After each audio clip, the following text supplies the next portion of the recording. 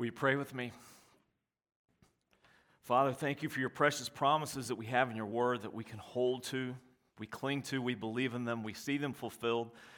Just as we have seen them done, Father, we long to see the completion of them all, the fulfillment of them all. Every promise you've made us, yes, in Christ.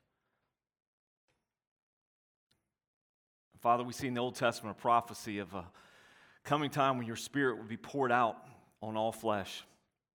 We know the promise of our Savior who told those disciples that he would send the Spirit. We see in your word that promise fulfilled. Father, today, as we study, as we think, as we hear, as we respond, Lord, may it be your voice that we hear. May your Spirit enlighten the word that you've given us and speak into our hearts, conquer our resistance, soften what's hard, fix what's broken. Lord, if our thinking is wrong, change it. Lord, if our perceptions are incorrect, redirect us. Lord, if our faith is small, I pray that you would grant us more. Lord, you would cause us to have a holy dissatisfaction with anything less than what you created us to be and anything less than what you intended us to do, and as a church, anything less than what we're supposed to be and accomplish. Father, may we not be satisfied with that because your Spirit in us is working for more.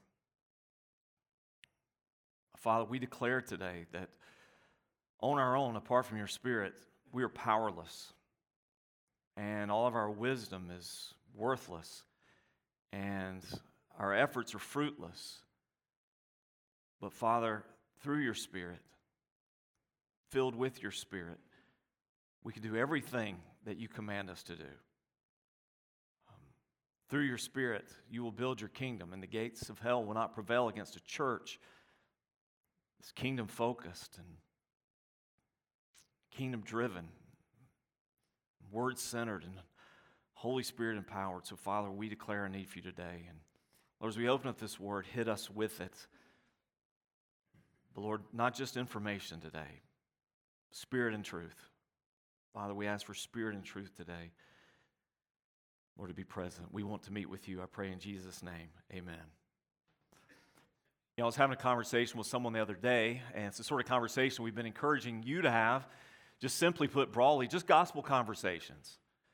Regardless of how finely tuned your theology is, your soteriology, how God saves, who works and how God works, and what comes first, the responsibility of man, the sovereignty of God, we can discuss that, and I can certainly share with you my take, what I think is a biblical take. But I do know this, here's one constant. If we'll have more gospel conversations, we'll see more people come to Christ. And praying for those opportunities is something we all can do. That's praying to be obedient to what God has commanded us to do. Have those gospel conversations. But if you've had very many of these, whether it's conversations with friends or family or neighbors, I will bet most of you, if not all of you, have heard a response something like this. And it's sort of like a checking you response. I believe in God. Yeah, I believe in God. It's sort of like, the shutdown. Like, okay, conversation ends here, right? I believe in God. You believe in God. We're good. We don't have to go any farther with this, right? And I started thinking about this question. Isn't God enough?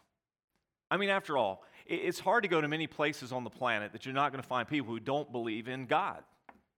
It's hard to find many cultures that don't acknowledge some form of God.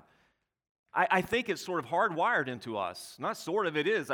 It's written into us to see a need for God. Isn't it enough that we can just agree all around the planet with lots of people, God? Isn't God enough? Well, the answer to that question is, and should be for each of us, emphatically no. Because if we're left to our own ideas of God, our own descriptions of God, our own images of God, imaginations about God, and our own cultural representations about God, what we end up with is other gods. Because there's something unique about the God of the Bible that separates him from the God of ancient Roman cultures or ancient Norse cultures or, as Bill was speaking, Islamic religion, or so many other faiths around the world, Hinduism, Buddhism. There's something unique and special about the God of the Bible That we have to get the God of the Bible right so that we know Him and understand Him and love Him and surrender our lives to Him. And one of the most unique components about the God of the Bible is that the God of the Bible is triune. He exists in three persons, Father, Son, and Holy Spirit. And getting God right is critical to us. You've heard me use this quote multiple times, and I see its fruit, its importance over and over again. What we think about God is the most important thing about us. And so as we now really dive into the book of Acts, we get to chapter 2, and one of the most critical moments in history takes place. We got to get this right. We've got to get this part of our understanding of God right. We need to have the right foundation of the Holy Spirit, because if we don't, we're robbing ourselves of so much. We're crippling our work to a degree we can't even imagine, and ultimately, not only are we doing disservice to our calling, but we're not honoring God. We're being sacrilegious to God. We're blaspheming God to not understand Him correctly and get Him right. So I want to just encourage you today. This is not me sandbagging. It's just a bit of encouragement. Be patient today. It's important that we don't fly over some of these things. It's important that we don't rush through them too quickly.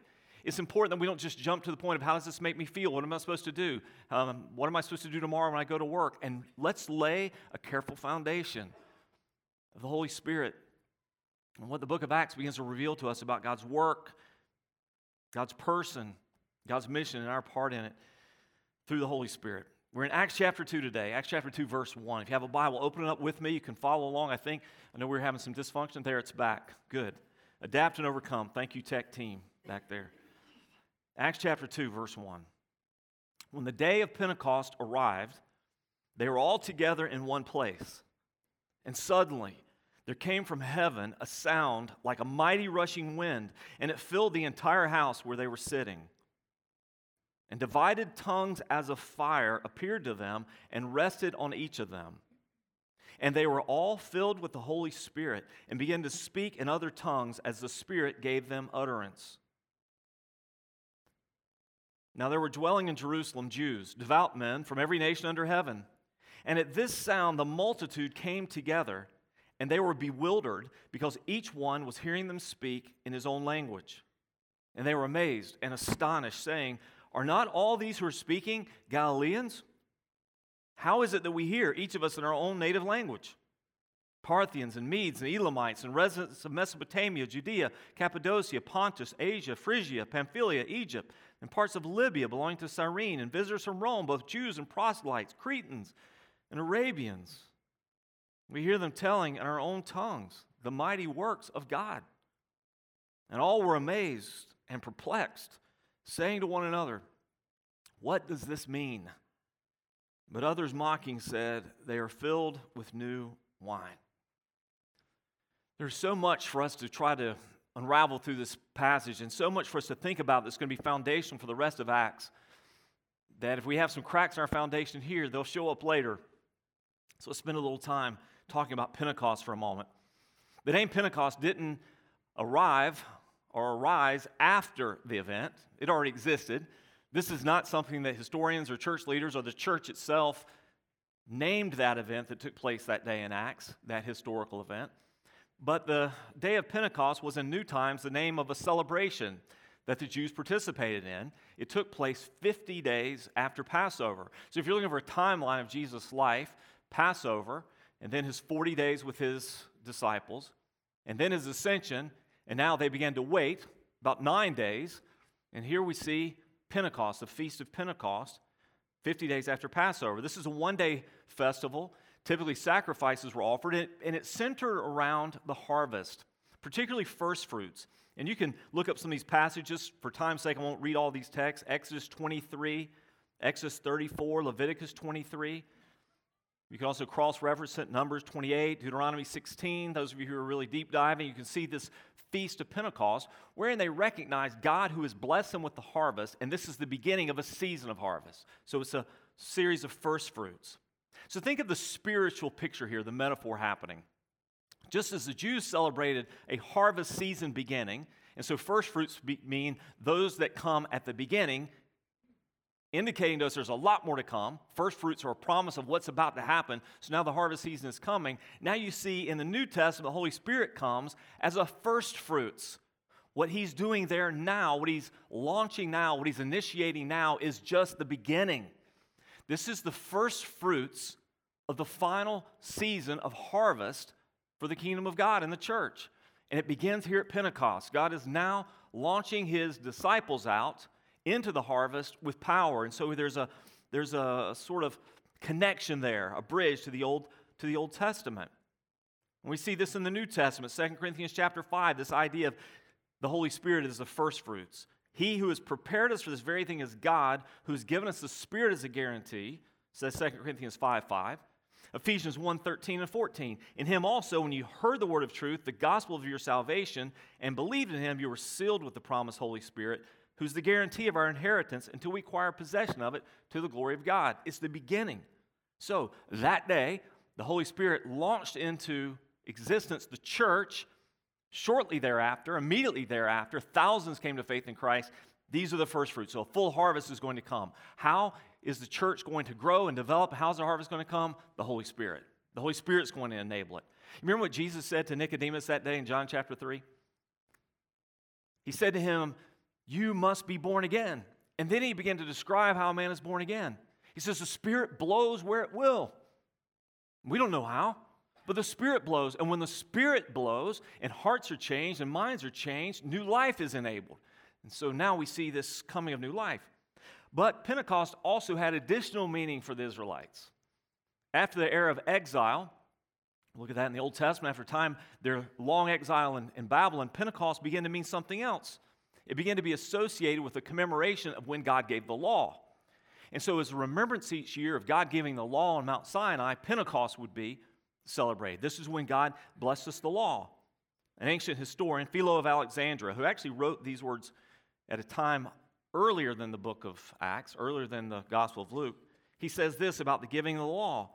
From the midst of the fire that streamed from heaven, there sounded forth to their utter amazement a voice, for the flame became the articulate speech in the language familiar to the audience.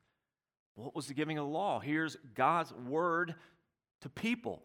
This is the timeless law of God, by which God ordained that life should be lived, that he should be worshiped. And so God gives us to the nations. So now see this fulfillment. Now at Pentecost, God is now drawing the nations. He's speaking through the Holy Spirit, calling the nations to himself.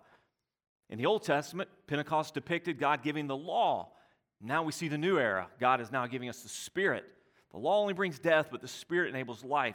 So you have this picture here that those first century believers would have understood a lot better than us 21st century ones, of the connection to the Old Testament. Something is being fulfilled here in God's salvation story. So let's look at what happened for a moment, the what of Pentecost. Look back at verse 2 again. Some key words just for a moment. Notice these key words. And suddenly there came from heaven, like a mighty wind, it filled their entire house where they were sitting. Divided tongues as of fire appeared to them and rested on each of them. And they were all filled with the Holy Spirit and began to speak in other tongues as the Spirit gave them utterance. So here are the key things to sort of focus around. Suddenly. Suddenly.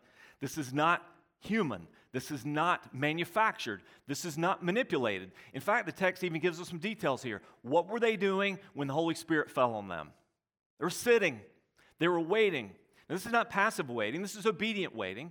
And I read one commentary that said the language of prayer in Scripture is always standing or kneeling, not sitting, so they probably weren't praying, but I think that's reading a bit much into the text. This much I think we can rightly infer. And we talked about this last week, the convergence of the promises of God, the sovereign will of God, and our obedience and our praying. We pray these things because God has promised these things.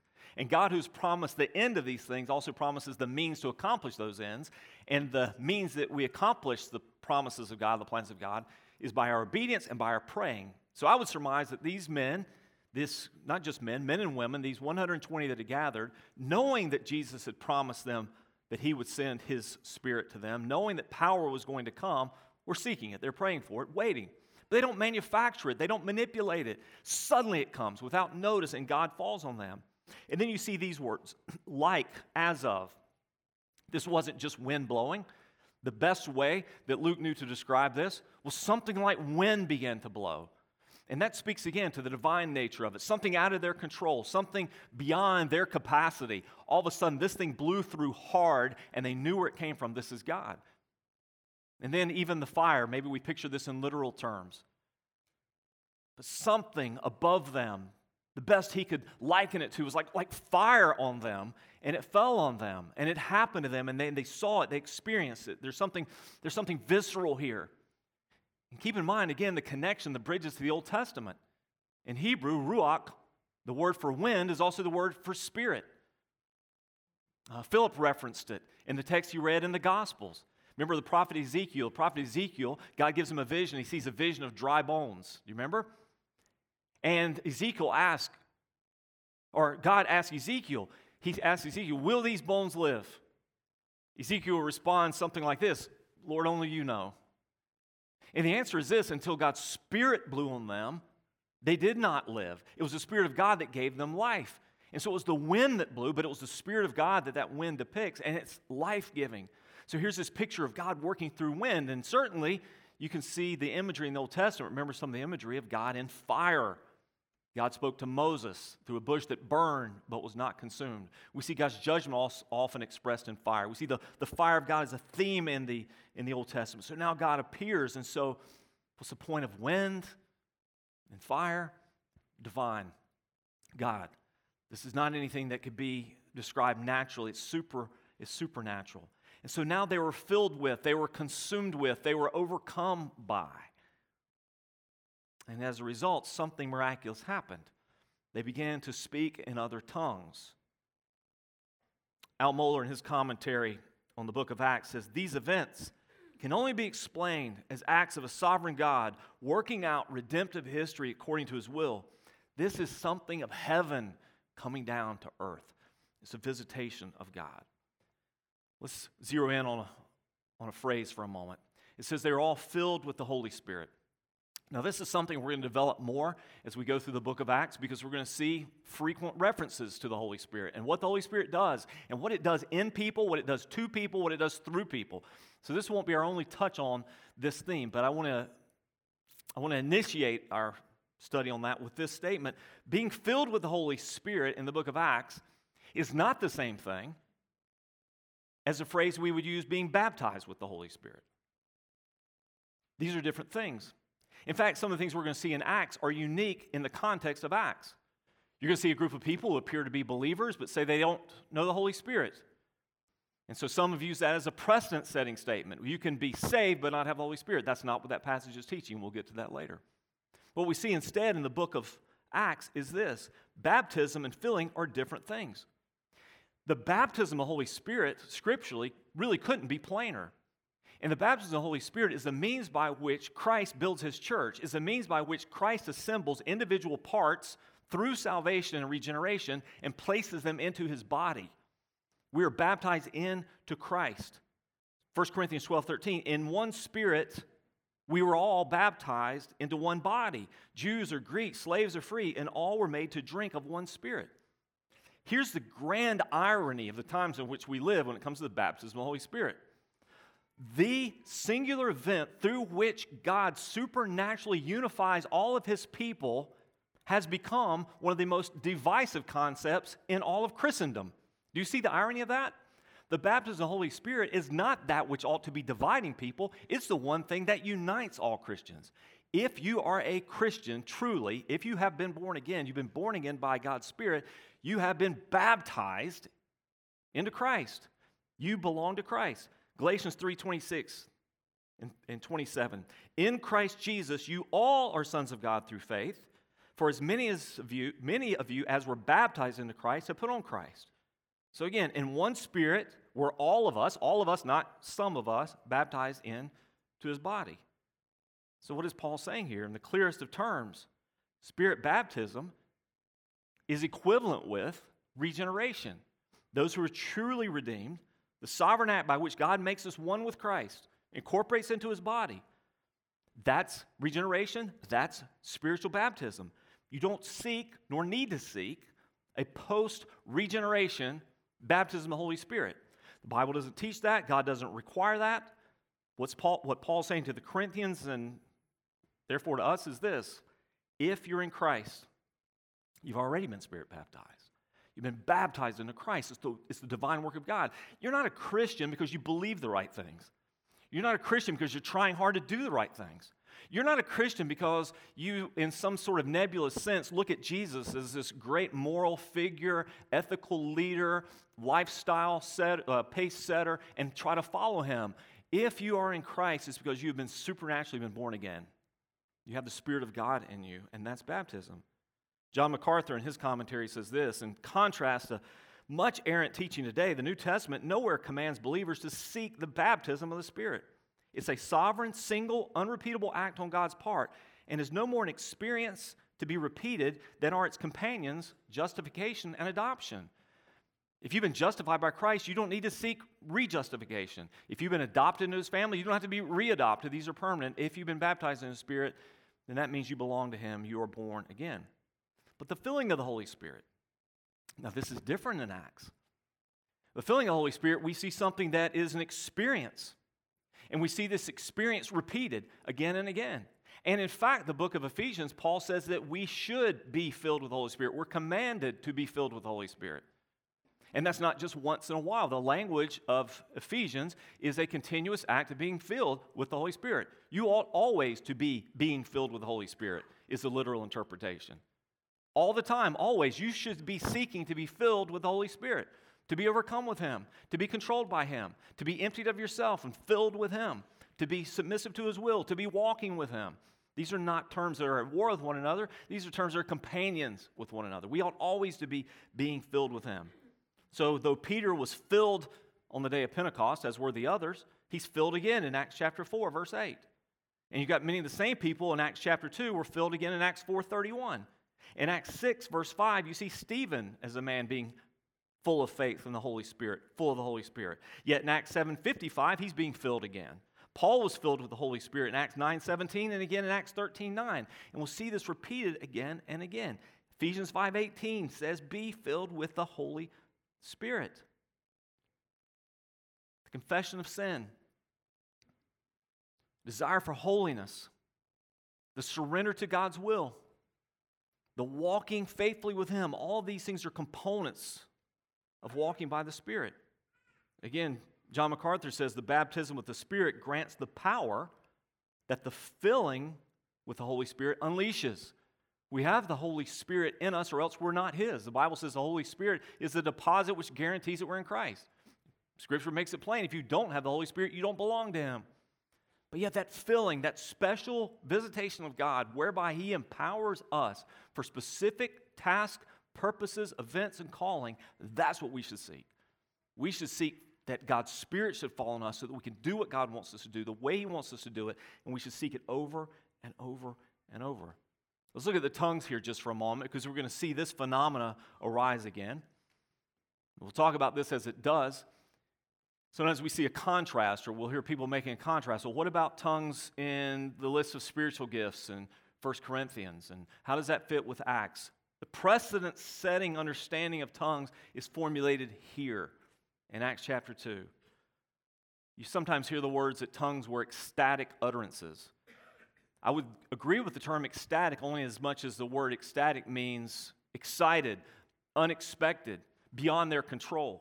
Yes, absolutely. The tongues that we see in the book of Acts were absolutely ecstatic, but these were not incoherent babblings.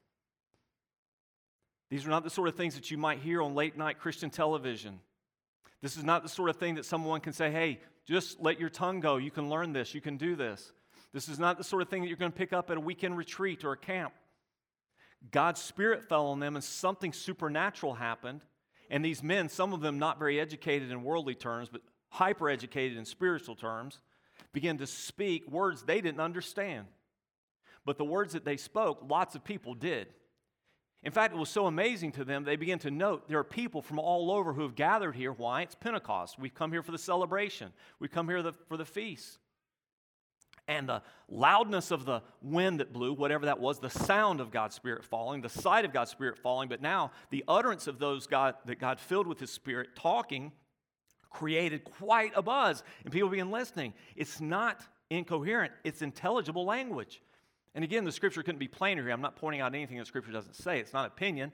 It's inarguable. They begin to speak, and so this person from this region, and this person from this land, and this person from this country begin to hear them speak, and what are they hearing? They're hearing the words of God spoken to them in their own language. So it's supernatural communication. What seems to be happening here in a very powerful way, so vivid, is an absolute reversal of the curse that God brought on mankind way back in the book of Genesis at the Tower of Babel. Those of you who've been studying Genesis with us on Wednesday night will probably remember the Tower of Babel. What happens there? I'll give you the quick thumbnail sketch for time's sake. Peoples of the earth begin to gather together. The nations of the region begin to gather together for religious purposes, religious/political purposes. And they were going to design a religion that was entirely man-centered that would elevate them. They can reach all the way to the heavens. It was an elevation of man and their will and their strength and their abilities, uniting themselves in the ultimate statement of humanism. This is the greatness of man on display, and we can reach up to the heavens. And what did God do? God scattered them, and God also scattered their languages. This is, no, you will not establish a religion this way. You will not establish a man-centered, man-worshiping, man-honoring culture this way. And God broke them up and divided them up by language, and they were confused. Babel simply means, as you would think, we get the word babbling from it.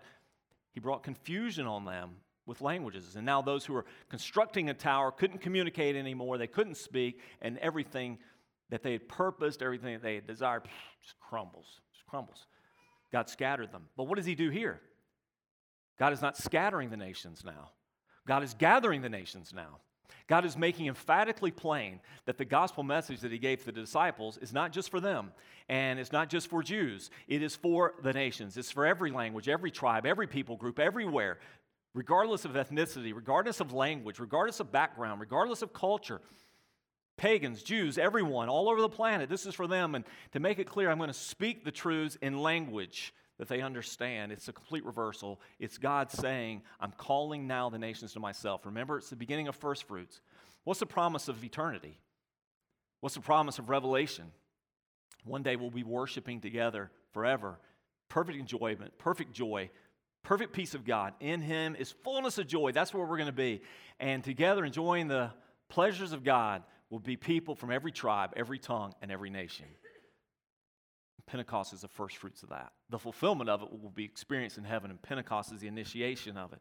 So it invites the nations to follow Christ and his kingdom. The nations, all the nations are invited as they gather that day, and we'll see the fruit of this beginning to take place in what immediately transpires, which we'll look at next week. Now here's something kind of interesting. I just want to make a note. Maybe tuck this one away because this is going to be important later. This is critical, okay? It's critical then and still critical now. The people recognize the word spoken. Is what the scripture says. They recognize them. Okay, so that'd be akin to me. I'm there, and I'm from the Arabian Peninsula, for instance. And as I'm listening, these guys aren't speaking Hebrew; they're speaking Arabic, for instance. I understand the words. Okay, they recognize the words, but they didn't understand them. I mean, I recognize that this is my language, but I don't know what you're talking about. You follow? It's a picture of how God works here. So they recognize the words. They didn't understand them. This would require something more than just miracles. This would require gospel preaching. Now, this is a lesson that I'm afraid large swaths of modern-day Christendom have missed. Miracles don't save people. You're going to see some significant miraculous works of God in the New Testament. You're going to see some that just permeate the book of Acts.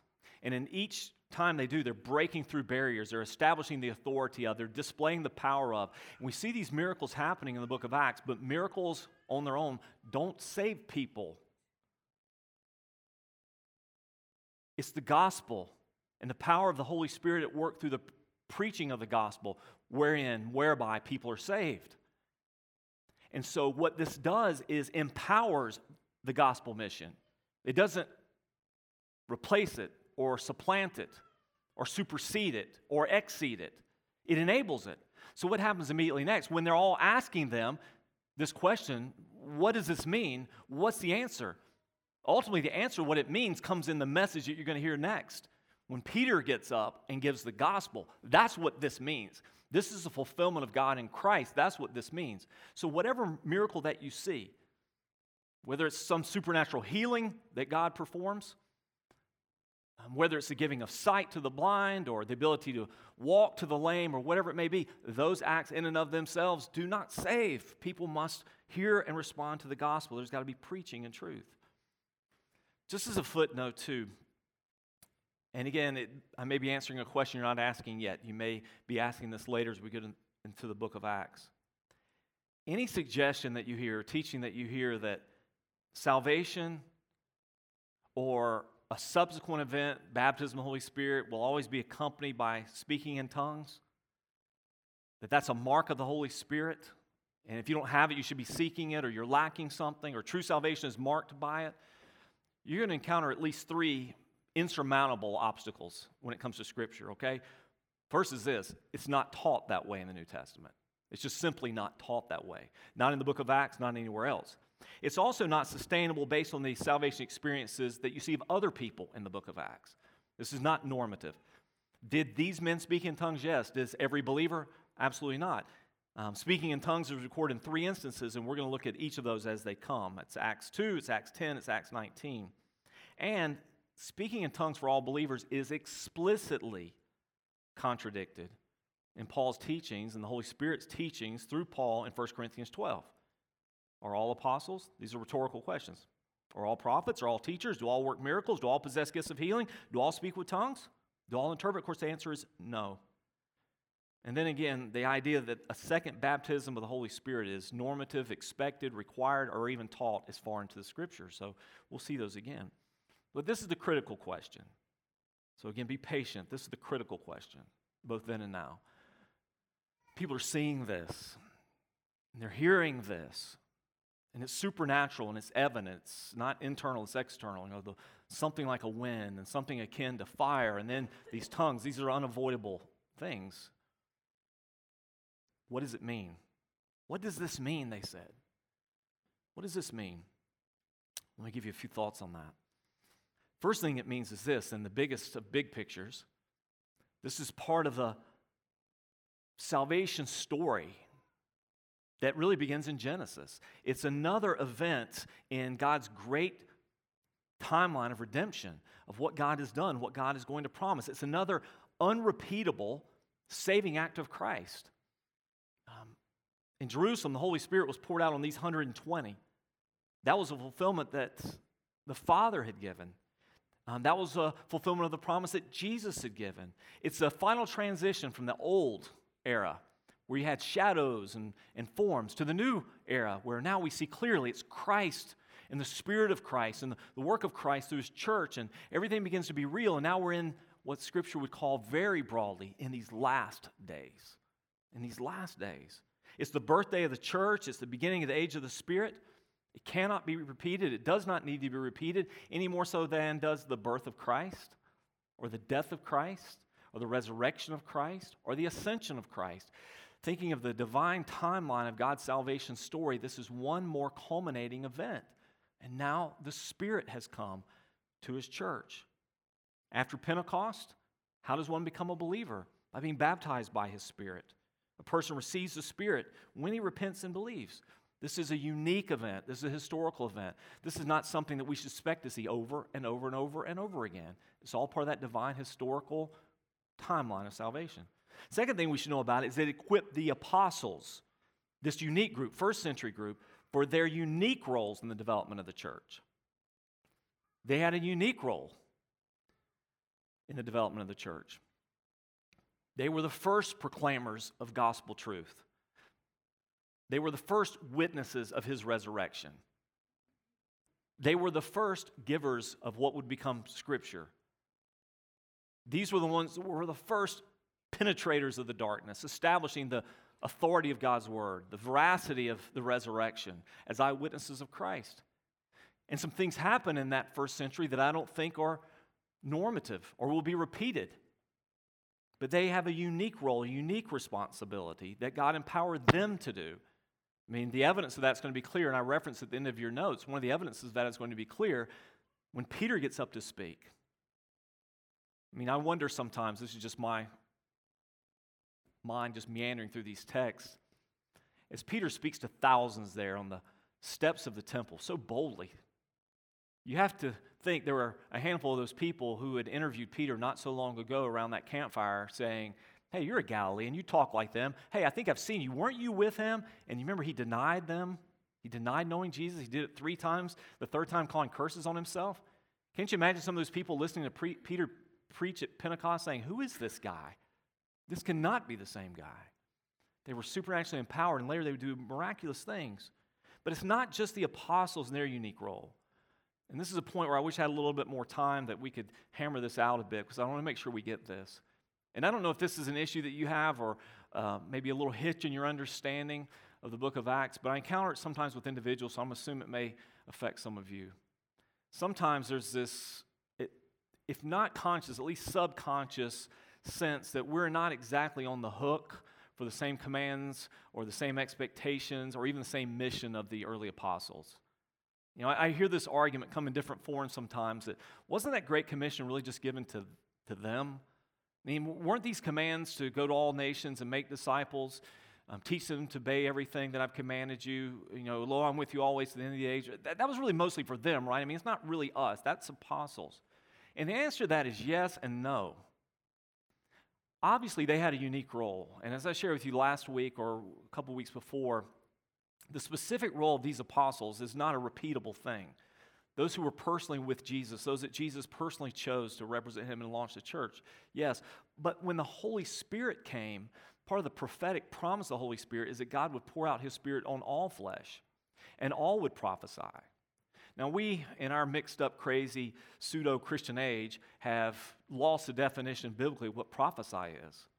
Prophesy doesn't mean, you can call this 1-800 number, I can prophesy to you about your future, or that I'm going to write articles about, which nation is going to invade Israel first and how the end of times is going to be and what the next red moon is going to be or whatever.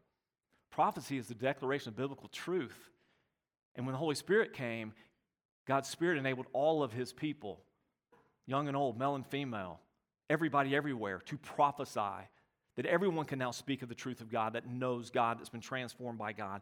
So it inaugurates a new era of the Spirit that equips all believers.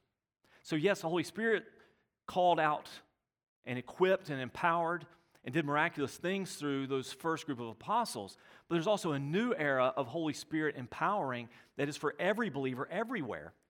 Now you probably know, if you studied much of it in the Old Testament, not everybody that was a follower of God or part of what we might call the people of God received the Holy Spirit in the same way. I mean, here's a good example, a good case study is Numbers chapter 11. This is with Moses. Now, Moses did. Moses certainly had the Spirit of God at work in him and the Spirit of God's power all around him. And here's what happens in Numbers chapter 11, verse 24. So Moses went out and told the people the words of the Lord. And he gathered 70 men of the elders of the people, and he placed them around the tent of meetings. This is tabernacle. The Lord came down in the cloud, and he spoke to him, and he took some of the Spirit that was on him, that was on Moses, and he put it on the 70 elders. And as soon as the Spirit rested on them, they prophesied. But they did not continue doing it. What does that mean? That the Holy Spirit would visit for his purposes intermittently by his own sovereign will and empower those he wanted at the times in which he wanted to do the things he wanted them to do. Now 2 men remained in the camp, one named Eldad, the other named Medad, and the Spirit rested on them. They were among those registered, but they had not gone out to the tent, so they prophesied in the camp. And a young man ran and told Moses, Eldad and Medad are prophesying in the camp. Like, dude, they shouldn't be doing that, right? That's only your job. And Joshua, the son of Nun, the assistant of Moses from his youth, said, my Lord Moses, stop them. But Moses said to them, are you jealous for my sake? Would that all the Lord's people were prophets, and that the Lord would put his Spirit on them. Think about that for a moment. Moses, his hope, his dream, his prayer, would that everyone would speak the truth for the sake of God's glory, for the goodness of mankind. Would that all represented him. And Moses and the elders returned to the camp. Well, Moses' hope is now being realized when the Holy Spirit falls at Pentecost. Would that all would be prophets, that everyone who's in Christ, who's been baptized into his body, now filled with his Spirit, would speak of Christ, speak of the life and the death and the resurrection, speak of the kingdom and the king, speak of the new life to come and how you can participate in it. It's realized. What happened at Pentecost was also, in a sense, the very first revival. Now, in your notes, I want you to know there's the most important asterisk I probably ever placed in a set of notes. So if you have a highlighter or a pen, circle it, highlight it. Revival is also one of the most misused words in modern Christianity. Revival is not that event that takes place if you were in church 40 years ago from Sunday to Sunday, if you were in church 30 years ago from Sunday to Wednesday, if you were in church 20 years ago, Sunday and Monday night only, or a Saturday evening, Sunday morning conference. You can't schedule it. It doesn't happen. You don't program it. It can't be manipulated. It can't be controlled. When I say revival here, what I'm talking about is a unique manifestation of God's Spirit wherein or whereby God enables His people to do something specific for His sake. It's not inconsistent with, it's consistent with the Scriptures, but it is a unique empowering of God, special times, special places. This is by far the greatest of those, but we will see further accounts both in Scripture and also we know in history of when God has visited His people in special power. When God's Spirit visits and empowers the message given, the truth of the gospel, when God begins to create in us genuine holiness through repentance, the shedding of the old and the putting on of the new, boldness and obedience with the gospel, when God begins to work in certain ways, incredible things happen. What implications there for us? We pray for that. We seek that. We desire that. We wait for that. Meanwhile, we're faithful. We are faithful. We continue to be faithful. So it's the first. But ultimately, its meaning is all wrapped up in the gospel. What does Pentecost mean? When they say, what does this mean? Peter's going to answer that, and I'm going to answer that with his words next week in chapter 2, verses 13 through 40. The gospel will soon be proclaimed, and this is the meaning of it. How is a person saved? It's just what Jesus said. This is a work of God, supernaturally orchestrated by His Holy Spirit, the effects of which are also supernatural. That we are not who we used to be. Our hearts are not what they used to be. And our desires are not what they used to be. And our ability is not what it used to be. But God, who saves us, gives us both the will and the ability to do what pleases Him. There's the Holy Spirit in us. And so we'll talk about how the Holy Spirit both causes and creates salvation, but also causes and creates sanctification. Because it's our guarantee of glorification all the way to the Father. So, without Pentecost then, if this event doesn't happen, what could we say? How crucial, how important was this moment? Without Pentecost, there would be no mission of the church. There'd be no preaching, at least not effective preaching. I mean, there's always going to be people talking, bloviating, sharing opinions, but there will be no powerful, Christ-focused, empowered, Holy Spirit-driven gospel preaching. There'd be no miracles, because these miracles aren't because of Peter or James or John. They're because of the Holy Spirit.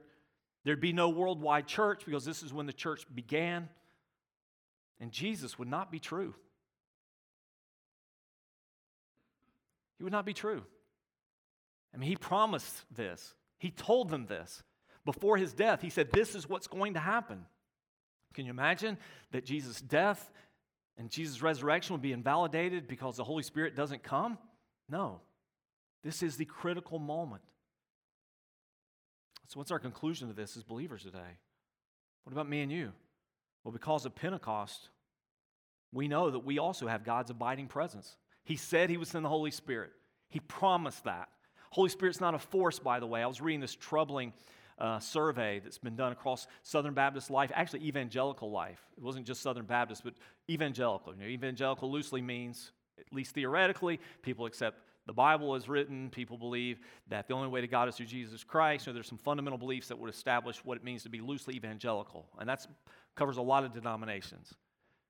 But it was shocking, the percentage of people who claim to be evangelical who believe things like this.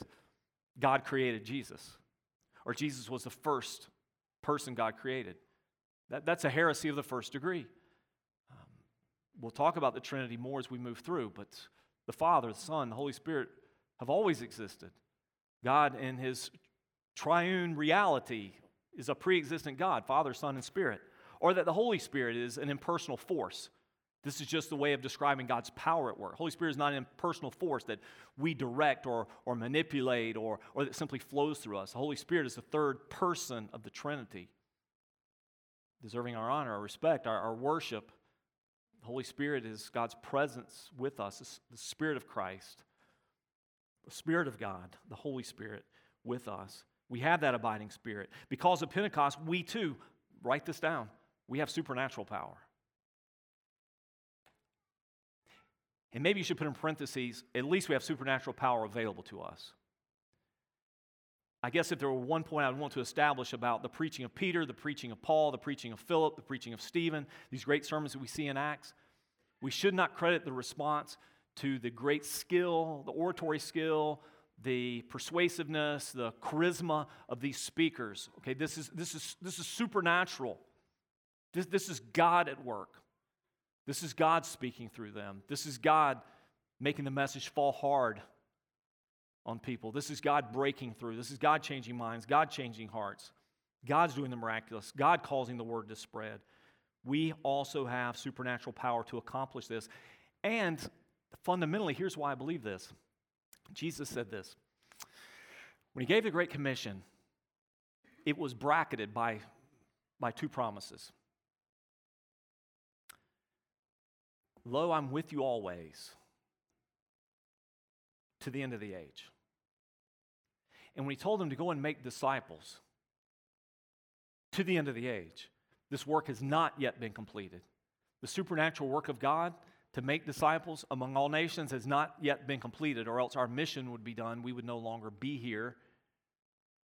We still have that power to accomplish the mission. It's not just a first century power. It's not just a first century church that ought to be supernatural or spiritually powerful. It's a modern church. We have supernatural power. Because of Pentecost, we too can seek and receive the filling of the Holy Spirit. That God's Spirit would renew us, that He would fill us again, that He would enable us again to do something remarkable, to speak powerfully, to stand boldly. We need to be praying for that. Our times are changing, aren't they? The culture around us is shifting, isn't it? We need to pray and seek the Holy Spirit's filling, that we might be faithful to the task, that we might be successful with the mission, that we might be able to accomplish what God has commanded. And because of Pentecost, every Spirit-baptized believer takes part in, is responsible for your role in the Great Commission. You will be my witnesses. When you receive power, you will be my witnesses, Jesus said in Acts 1:8. You will be. You will be. When you and I look at Pentecost, we don't look back dispassionately at a history lesson, as fascinating as it may be. We don't look back just simply as scholars trying to unravel difficult biblical texts. We look back and say, thank you, God, for sending your Spirit.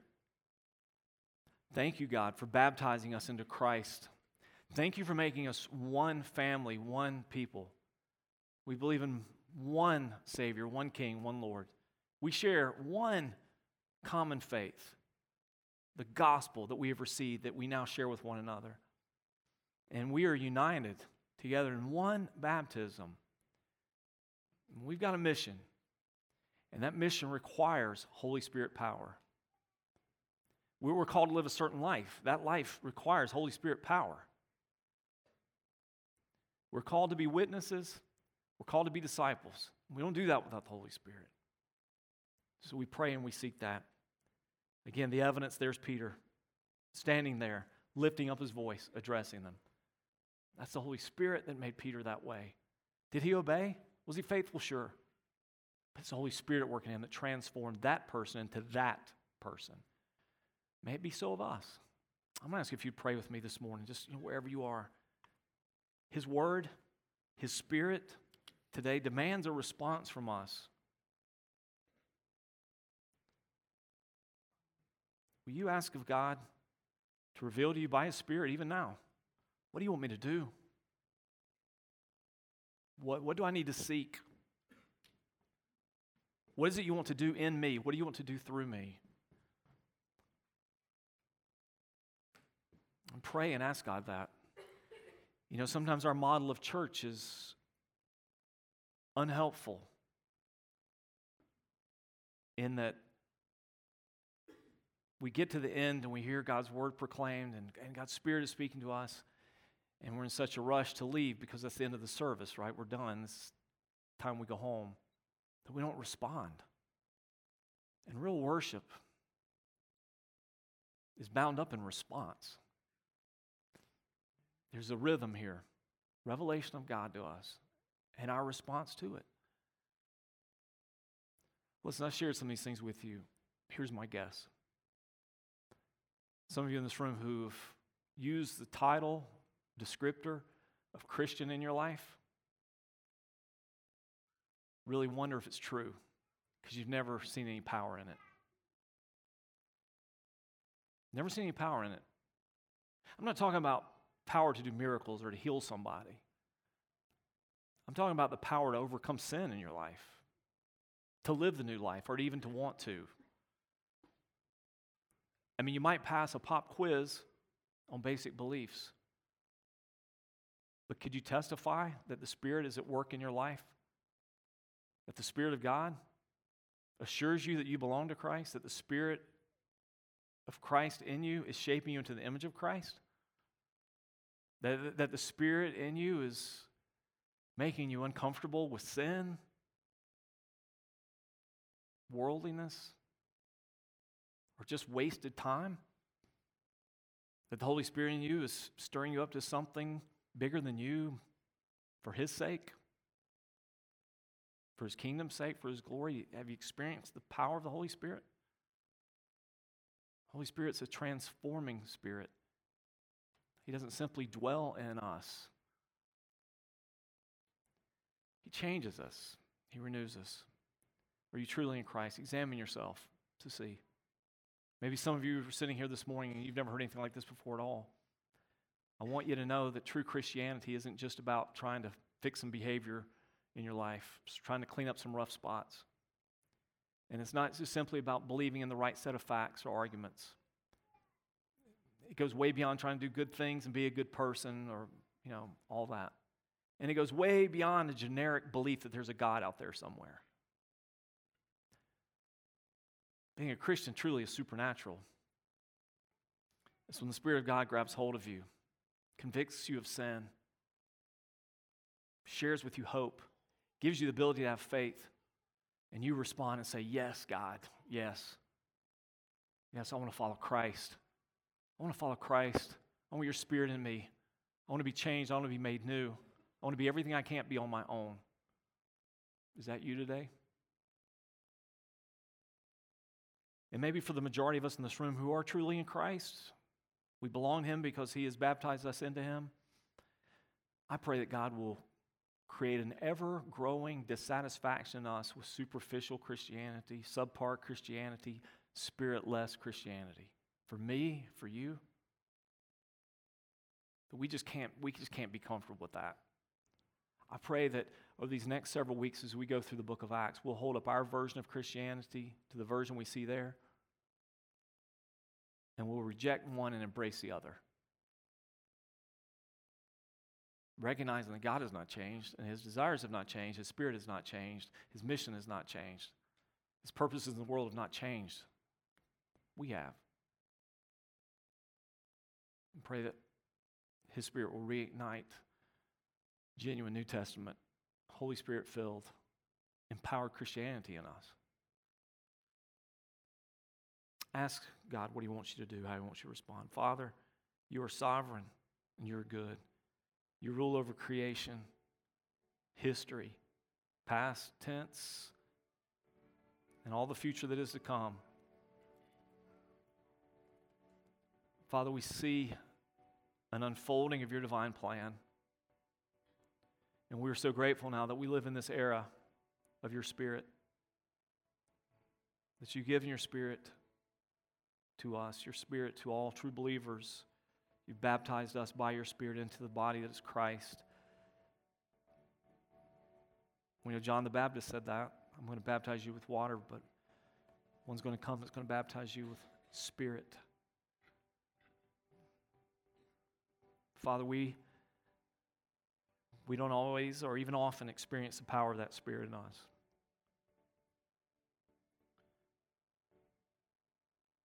Perhaps it's because we're not walking in the Spirit, or Your Spirit is not a contentious Spirit. to fight with us, to impose your will on us. Father, perhaps it's because we don't desire it. We're comfortable as we are. We're comfortable with the level of Christianity that we experience, or the level of church, or the effectiveness of mission that we now see. Father, I know that we're not in a waiting stage anymore. We're not sitting in that upper room waiting for something to happen, waiting for your Spirit to do it. We're in the obedient stage to go be witnesses. We know your Holy Spirit's there. Lord, we pray for filling. I pray for filling in me that would drive out all the parts of me that aren't consistent with the parts of you desire to create in me. A sort of filling that supplants self-sufficiency with Holy Spirit power. A sort of filling that doesn't create arrogance, but confidence and boldness in the gospel, in your protection, in your providence, in your mission. A sort of assurance that no word is wasted when it comes to sharing the good news, that you're out there, you're doing, you're working. Lord, I pray for something personal, and I pray for something collective for us. And Lord, maybe it starts today with just a desire for it, a seeking of it. Lord, if there's anybody in this room who's not been baptized into your Spirit, just doesn't have Christ, they haven't repented, they haven't turned to you for salvation, they haven't heard or received the gospel that gives them new life, life to the full, and eternal life with you. And Father, I pray that today you would create that desire in them to say, I want that, give me you, God. I want to know you. I want to know Jesus. I want the power of the Holy Spirit in me. I want a new life. I pray they respond.